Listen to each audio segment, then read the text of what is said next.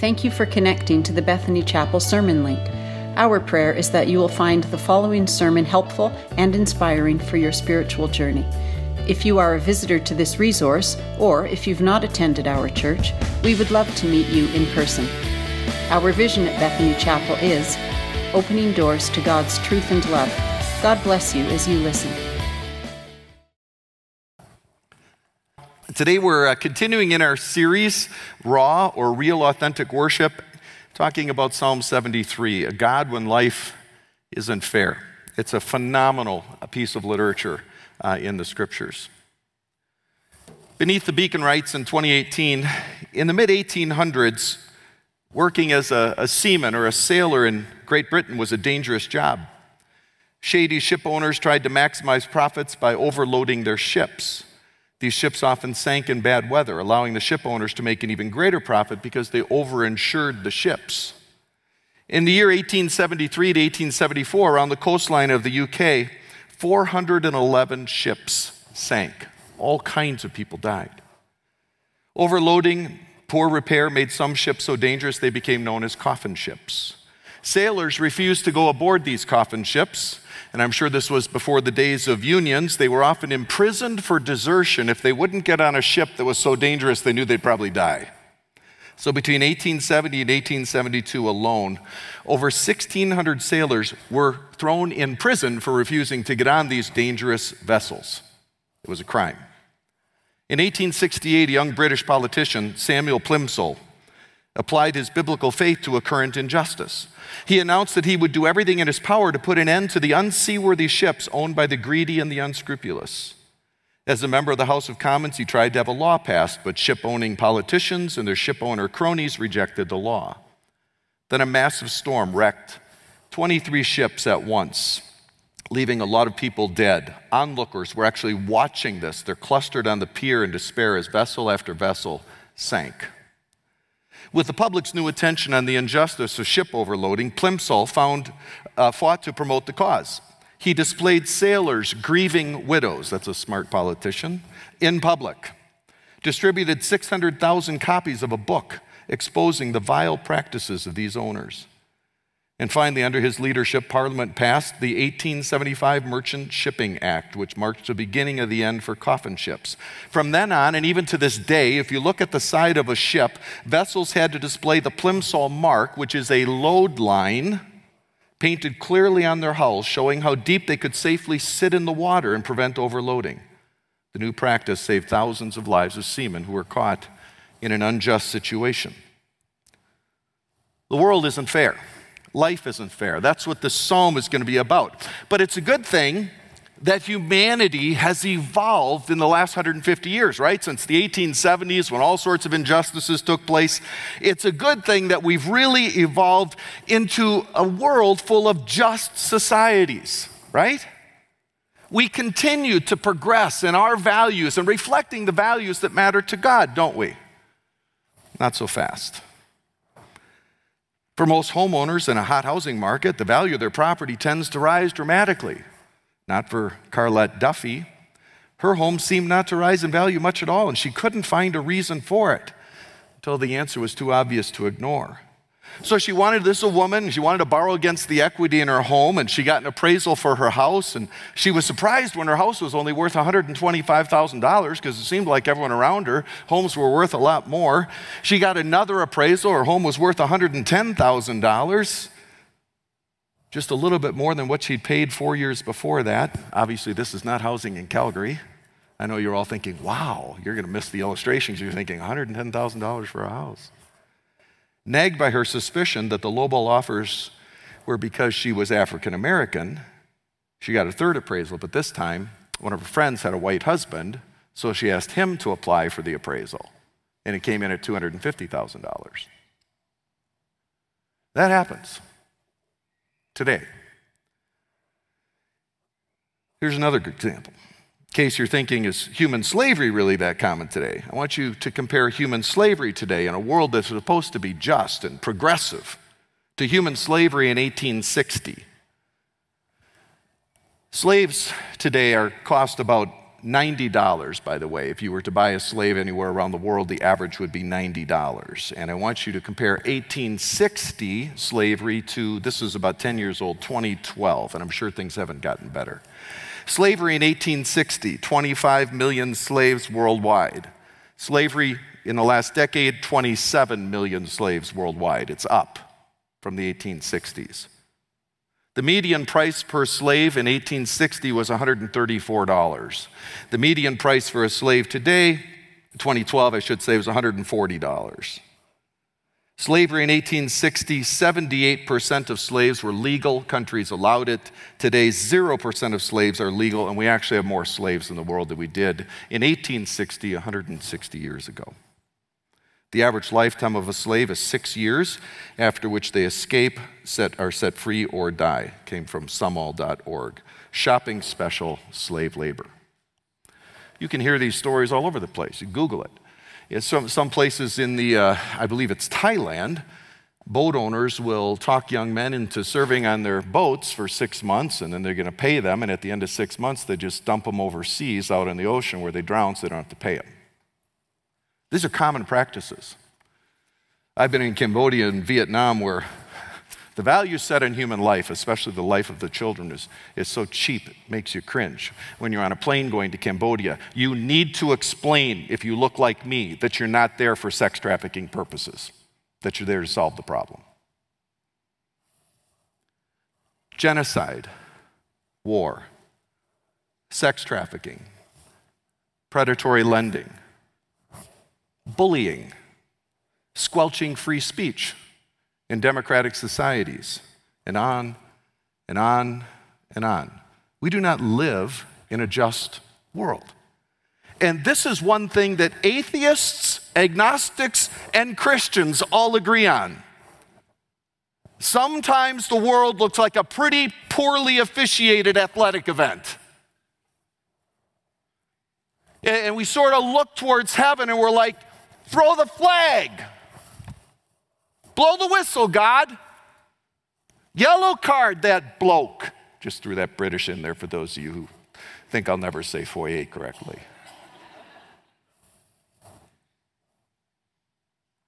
Remember in the sports world, I think it's on ESPN, there's a group of guys that do a come on man segment on a regular basis where they look at plays from the week in sports and it's like where somebody should have known better.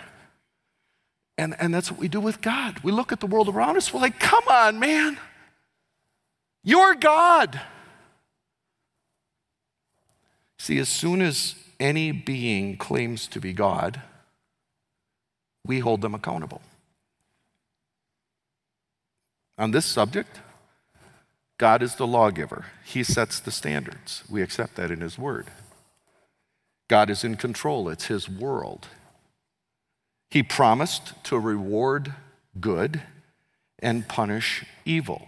In fact, if you go into an Old Testament context into which this psalm was written, if you're anywhere around Israel, they've got the books of Exodus and Deuteronomy. Exodus is the first giving of the law. When it's repeated in Deuteronomy, it's literally in a Hittite legal format from another culture around there. It's actually a treaty document between God and Israel where there are curses listed at the end if they disobey and blessings if they obey.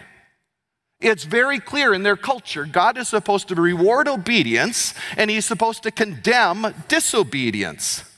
Yet it looks like in Psalm 73, in Asaph's day, that those are empty promises from God or empty threats because it looks like God is not officiating the world that He's over.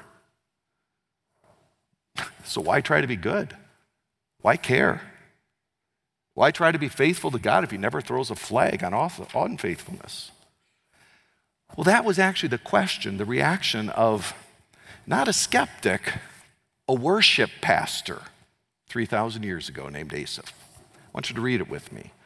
Psalm 73 is on page 423 in the Bible in front of you, page 423.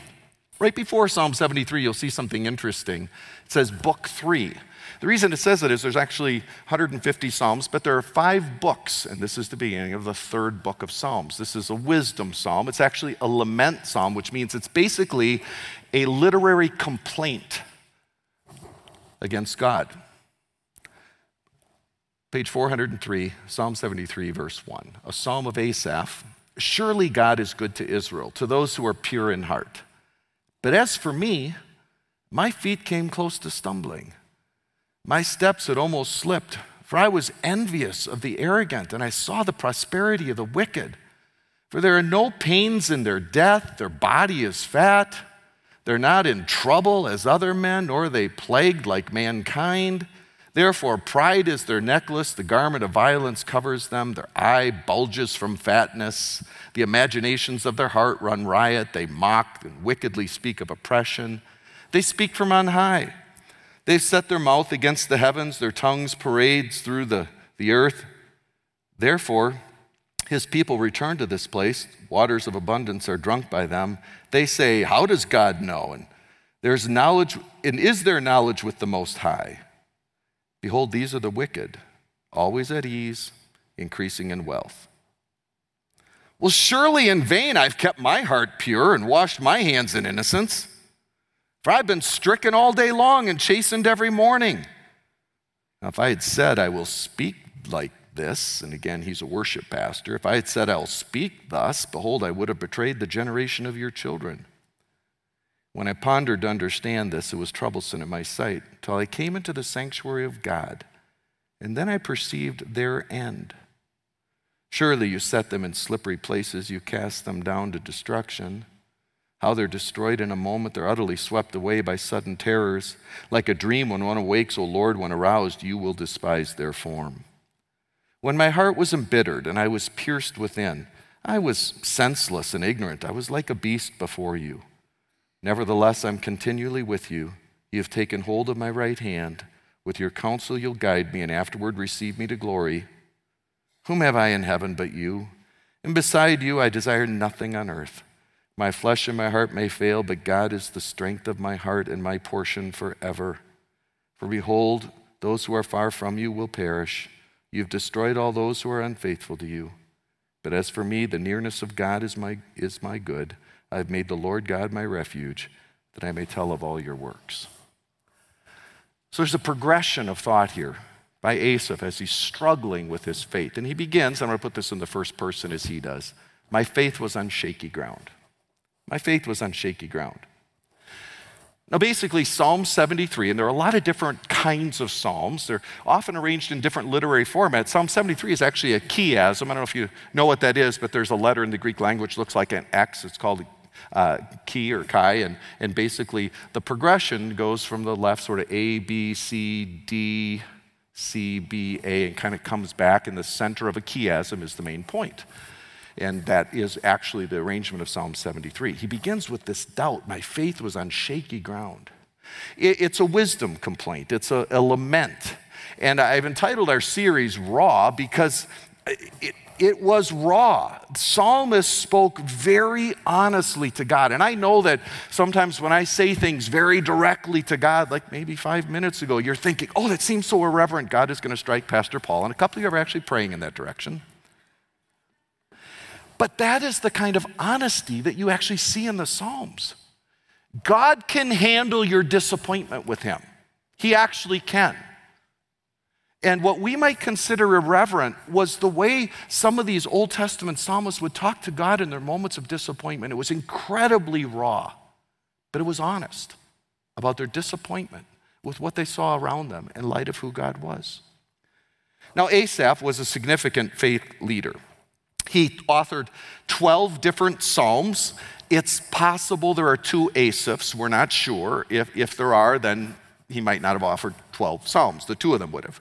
He's referred to as a prophet and a poet. He's one of David's 3 primary musicians. He served under 2 kings, both David and Solomon. He headed up a special school of music. So he had his own sort of music college. He presided over some of the most significant moments in Old Testament history during the reigns of David and Solomon. This was an important dude in the religious sector of Israel. He's probably like one of the most important guys, and his faith is struggling because he's looking around him and the world does not add up in light of who God has claimed to be. And he's just thinking, I can't get caught up week after week and lead and sing the same old psalms when I see what's going on in the world around me. He didn't believe what he was singing. He couldn't fake it anymore. And so he talks about this in this psalm. And he begins by affirming what he knew, knew should be true, but he wasn't really feeling it. At least at the time he struggled with this crisis, and that is, surely God is good to Israel, to those who are pure in heart. Now he's really questioning that in the psalm, but he's affirming it as he begins, sort of after he's gone through this. Surely God is good to Israel, but in particular, those who are pure in heart. In other words, God is good to those who do the right thing. Well, now he's going to sort of unravel that thinking because it doesn't look that way, but he's reaffirming that. And then he tells us why he's been struggling. The prosperity of the wicked. He said, I look around me at all these people who live evil lives seem to be doing better than the people who are trying to be good. And it's not just that they prosper, it's more than that they prospered. It's that being good doesn't seem to have the same benefit, and so he's actually finding himself jealous of his bad neighbors and feeling sorry for his good neighbors. Be one thing if everyone's having a great life, but he's saying, no, the bad people are doing better than the good people. And that was a struggle. Didn't make sense in light of the covenant of God. Because the basic premise in the covenant is, I mean the book of Exodus and Deuteronomy, obedience will be rewarded by a good and just God. Disobedience will be punished by a good and just God. So my faith was on shaky ground. Why? Second, I saw a world lacking justice. Specifically, bad people seem to be doing very well. Now, I suspect that a lot of you are just way better than me in this area, but I think a lot of us struggle with the slowness of God's justice. I do. But Old Testament Jews had better reason to struggle with that than you or I do, because they had the specific promises from God in the covenant that I was just referring to. Exodus is the first giving of the law to Israel. It's where we find the Ten Commandments. We also find all kinds of promises about how God is going to reward obedience and he's going to punish disobedience. And again, as I mentioned earlier, the treaty format from the Hittite ancient culture is what Deuteronomy is basically patterned after. It's a treaty between God and Israel, and the format is actually just taken from other pagan cultures, actually. And at the end of that, like chapters 28, 29, right in that range in the book of Deuteronomy, there's like a chapter or so of blessings for obedience. In other words, if you obey me, I'm going to do this for you. You know, your crops are going to grow. You're not going to have droughts. Your herds are going to expand. You're going to have lots of kids. And, you know, everything's going to turn up roses. You know, when you have flowers inside, they're never going to die. You know, everything you touch is going to turn to gold. Everything's going to be good. Blessings for obedience. Then there are curses for disobedience. Like if you don't obey me and you decide that Baal is a really good alternative God, I'm going to let you be taken captive by your enemies. You're going to have droughts. You're going to be deported. Bad things are going to happen to you. Promises for obedience, curses or a withdrawal of those blessings for disobedience. Now here's the thing, and this is why this was so confusing for Old Testament saints, and this is why Asaph is pretty upset. You expected that those things would happen in your lifetime. They were national promises from God, like if you're good, I'm going to do this for your nation. But for it to be true for the nation, it would have to be true for most of the people in that nation, right? I mean, if God's going to bless the nation for obedience, most of the people who are obeying should be blessed by God. Most people should get the blessings if they're good. Most people who are bad should get the curses. It should work out that way. And based on how this is structured, it would typically be in their lifetime. We look at justice, many cases, as coming, in the next life. They would not have looked at it that way because of these promises. And Asaph is observing all of this.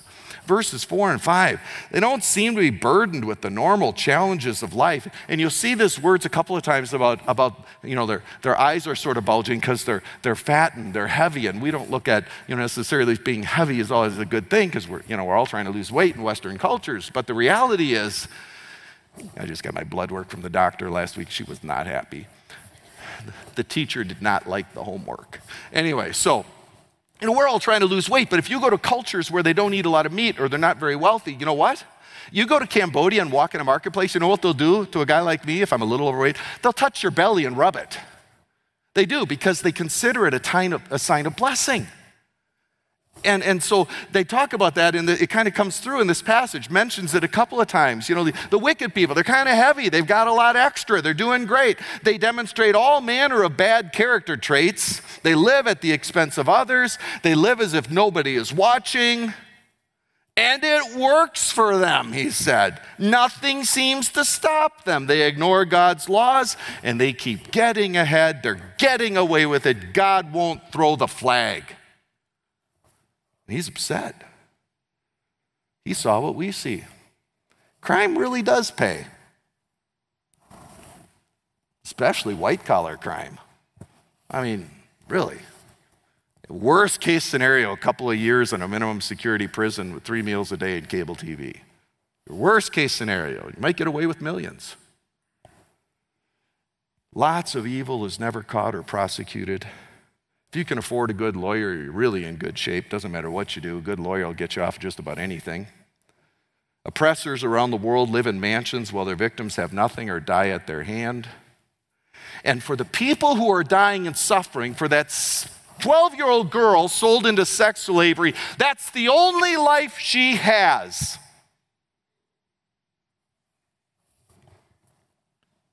Asaph saw this. And he saw this in Israel's glory days on God's home turf during the greatest era in Israel's history, during the reigns of David and Solomon. He's seeing this in Israel, in a theocracy where God is king.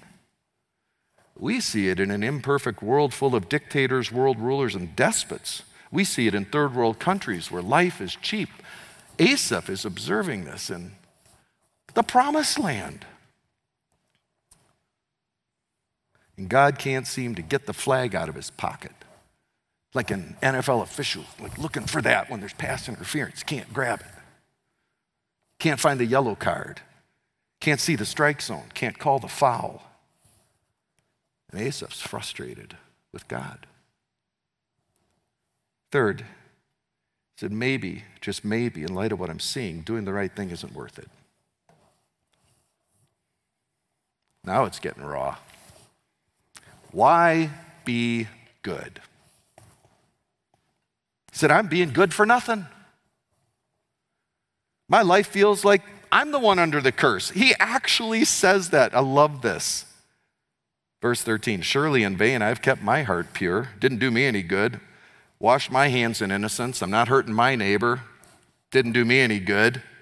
I've been stricken all day long and chastened every morning. He says, it's as if my unbelieving neighbor, who is more than unbelieving, he's a bad dude. He's hurting people and ripping people off, and he's living high on the hog, and it's as if I'm under God's curse. If God can't keep score correctly, why play by his rules? That's what he's saying. Why be good? Why not, when you're young, cheat in school, get a better grade? Why stay pure? Why not exaggerate on my revenue or on my resume? Why not take credit for the work of others at work? Why not cheat on my taxes? Why be loyal to others when I could advance through disloyalty and undermining people at work? Obedience is overrated, is what he's saying. And the reality is, think about it. Not only does the kid who cheats get away with it often, the honest kid misses a scholarship because of it. Not only does the morally loose person sometimes end up with the perfect family, the faithful, pure single may never find the right one. Why honor the Lord? Not only does the person who exaggerates on a resume get the job, the one who admits to little experience can't get hired. Not only does the manager who steals the work of others get promoted, the honest guy or gal gets downsized. Not only does the tax cheat save money, the honest guy gets audited. That's the world Asaph's looking at. Obedience is overrated. God doesn't seem to manage his world consistently with his character and in light of the promises that he's given us. And then he starts sort of getting his thinking oriented in a correct way. You're wondering if we're going to get there, aren't you? Say, man, Pastor Paul seems awfully mad today. And he even got his wife back. He should be happier. Number 4, then I realized that to understand God's justice, you have to take the long look. You have to take the long look. This was a broken down pastor who needed a little reminder that life is more than just today. That God is going to act. Eventually, he will. Verse 16. You know, he said verse 15, if I had said I will speak this way, behold, I would have betrayed the generation of your children. He's like, I couldn't go to the temple and kind of say all this, what was going on in my heart. When I pondered to understand this, it was troublesome in my sight. I just couldn't get this right. He said, until I went to church, I came into the sanctuary of God, I went to the temple, and I really thought this through, and I perceived their end. What happens to people who live that way?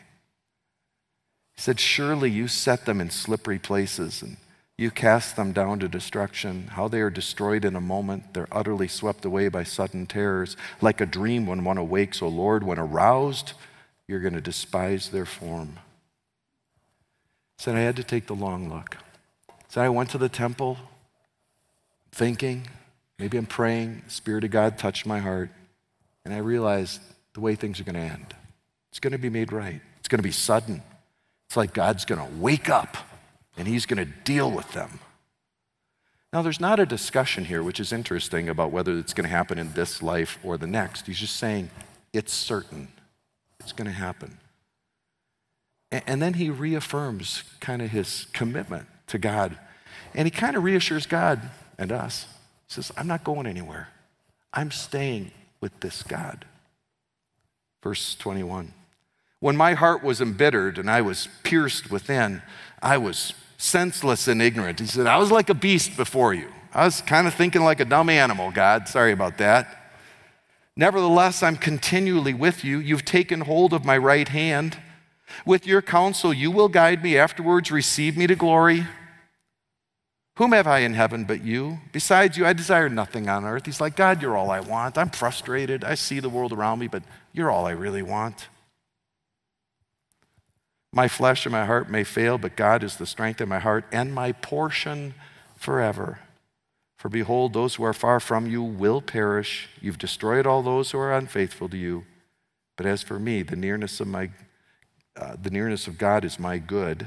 I've made the Lord God my refuge, that I may tell of all your works. Kind of got his heart back in the right place.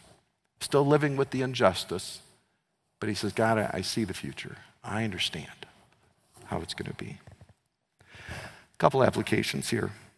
First, Asaph is not alone. The inconsistency of God's short-term justice. Not God's justice, but God's short-term justice challenges us all. This isn't new. And if this isn't a challenge for you, I would say you're probably the exception. I'll tell you, this is a huge challenge for people who are choosing not to be Christians today. This is one of the primary reasons. In the late 1940s, Charles Templeton was a close friend. He was a preaching associate of none other than Billy Graham. He effectively preached the gospel to large crowds in major arenas. However, intellectual doubts began to nag at him. He questioned the truth of Scripture, core Christian beliefs. He finally abandoned his faith and made an unsuccessful attempt to persuade Billy Graham to do the same thing. He's a good friend of Billy's. He's like, Billy, you got to walk away from this. It's not true. He felt sorry for Billy Graham. He commented, he committed intellectual suicide by closing his mind.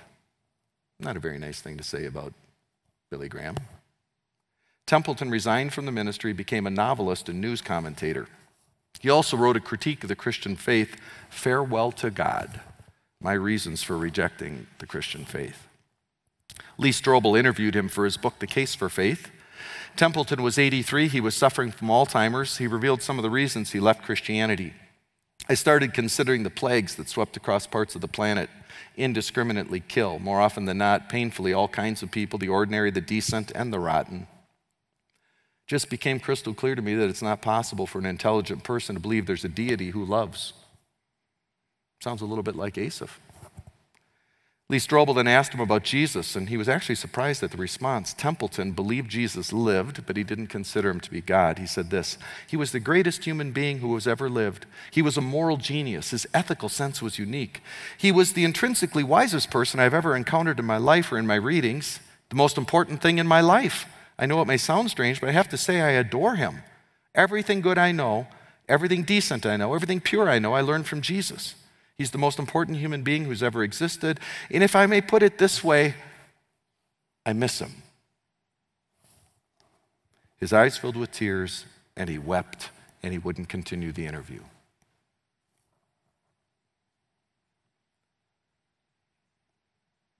It is hard to watch the world around us sometimes. And for some people, they can't maintain faith. Second, delayed justice is still justice. Asaph was struggling because justice was being delayed. Nobody gets immediate justice, so it's extremely rare. I mean, think about today in the world. Somebody commits a crime. Well, what happens? They get away with it for a while. Eventually, evidence mounts, maybe some DNA evidence, there's an arrest. Well, and then there's a trial, and then eventually there's justice. I mean, very rarely in life does somebody do something bad, and then your prayer is answered, the lightning hits them, It really doesn't happen even where there is justice often. Justice takes time. But for many of us, God's justice takes too much time. We want immediate justice here and now for other people. I don't want it for me. I mean, do you? You don't know me that well, but I've done enough things in my life. If God had sort of given immediate justice, I might not be here. The lightning might have struck me. We want immediate justice for everyone else. We really don't want justice for ourselves. We want grace. For me, I want a tardy God. I want maybe justice someday, or I'm looking at Jesus having solved that in the cross. I want no justice. I want a forgetful God. Third, the world we really want is actually heaven. This is really what we long for. When you look at what the Bible talks about, when it talks about like the millennial reign of Christ, when Jesus comes back and he rules the world and he's a righteous king, that's what we want. We want a removal of the curse on this earth and on us. We want a removal of Satan and his activity. We want a removal of our own sin natures and our proclivity to do what's wrong. That's what we want. That's heaven. If the world right now isn't frustrating to you, then you're in heaven. Because that is what we want. We long for it. Because we're made in God's image, we have a sense of this. Perhaps God is asking the same question as we are. We're asking, where are you? You know what he's asking? Where are you? We're saying, show up. He's saying, show up. In his book, When a Nation Forgets God, Erwin Lutzer retells a Christian story of living in Germany under Hitler. He said, I lived in Germany during the Nazi Holocaust. I considered myself a Christian. We heard stories of what was happening to the Jews, but we tried to distance ourselves from it because what could anyone do to stop it? A railroad track ran behind our small church, and each Sunday morning we could hear the whistle in the distance, and when the wheels, coming over the tracks, we heard that. We became disturbed when we heard the cries coming from the trains as it passed by, and we realized it was carrying Jews like cattle in these cars. Week after week, the whistle would blow. We dreaded to hear the sound of those wheels because we knew we'd hear the cries of the Jews going to a death camp. Their screams tormented us. We knew the time the train was coming, and when we heard the whistle blow, we began singing hymns. By the time the train came past our church, we were singing at the top of our voices. If we heard the screams, we sang more loudly, and soon we heard them no more. Wow. Wow. What did we do about the Holocaust? The church in Germany? We sang louder so we could put it out of our minds. Boy, I would hope that you and I would have been in prison over that. I would hope that you and I would have opened up our mouths and written some stuff and put it out on Snapchat and Twitter, and I would have learned how to do that. I'd hope we'd have been arrested. I'd hope we'd had the courage to stand up against it. But I say that, and God is asking us today, where are we when we see suffering? We're expecting him to fix it? Tony Hall says there's over 2,500 verses in the Bible that deal with issues of, one example, helping the poor, the sick, the hungry. God set it up that we're to address this issue. We are, and he works through us. We're plan A. We're the solution to the world's problems. His plan B, we don't know what plan B is. Plan A is the way he set it up. So we're sitting around saying, God, where are you? And God's saying, where are you? Where are you? Haven't I told you to deal with this stuff? And finally, God suffered to break the cycle of sin and its effects. So I'm a little tough on God. And I get that. Some of you fear the lightning is going to strike. It might. Because I resonate with this psalm a lot. But when we want to make God seem calloused, we have to go back to the cross. And John Stott talks about that. He said, we have to learn to climb the hill called Calvary, and from that vantage point, survey all of life's tragedies. The cross does not solve the problem of suffering, but it supplies the essential perspective from which to look at it. Sometimes we picture God sort of lounging, dozing off in some celestial deck chair while hundreds of millions of people starve to death. And he said, it is this terrible character of God which the cross smashes to smithereens. See, Jesus was all about suffering from injustice. He was not uninvolved. God saw the brokenness of this world, which we created, by the way, and he recognized there was no solution to it unless he came himself in the person of Jesus and died unjustly and rose again to overturn the power of these things in our world and ultimately to fix it. God suffered to break its cycle. Now we can all be frustrated with maybe the pace of God's activity around us. I get it. But God is a just God. Delayed justice is still justice. What you and I really want is heaven. We're here to be a solution to injustice. And Jesus died to break the cycle of it. God, we thank you for your word. And I thank you for the honesty of Asaph as he struggled with the world around him, as we struggle with the world around us. And he came to the right conclusion that your character is sound, that we may be frustrated with our experience in life at times, and particularly when we see others experience great difficulty, particularly when we see it at the hands of other human beings who should love and care for their neighbor but don't. He struggled with that. He struggled with the slowness with which you seem to act at times. But then he assured himself, and you assured him, this life is just a moment in the realm of eternity, and you are just. You will be fair. Everything will be made right. Now, that may not be good enough for us at times, but it's true nonetheless. Help us to, like Asaph, get our heads around that. Correct our hearts when we question you to that degree, and help us to stay faithful to you as he did. In Jesus' name, amen. Thanks for listening to this sermon. We hope you found it connected you to the God of truth and love, who we worship and serve at Bethany Chapel. If you have any questions or want to connect to any of our pastors, go online to bethanychapel.com and click Come. Thanks again, and God bless you.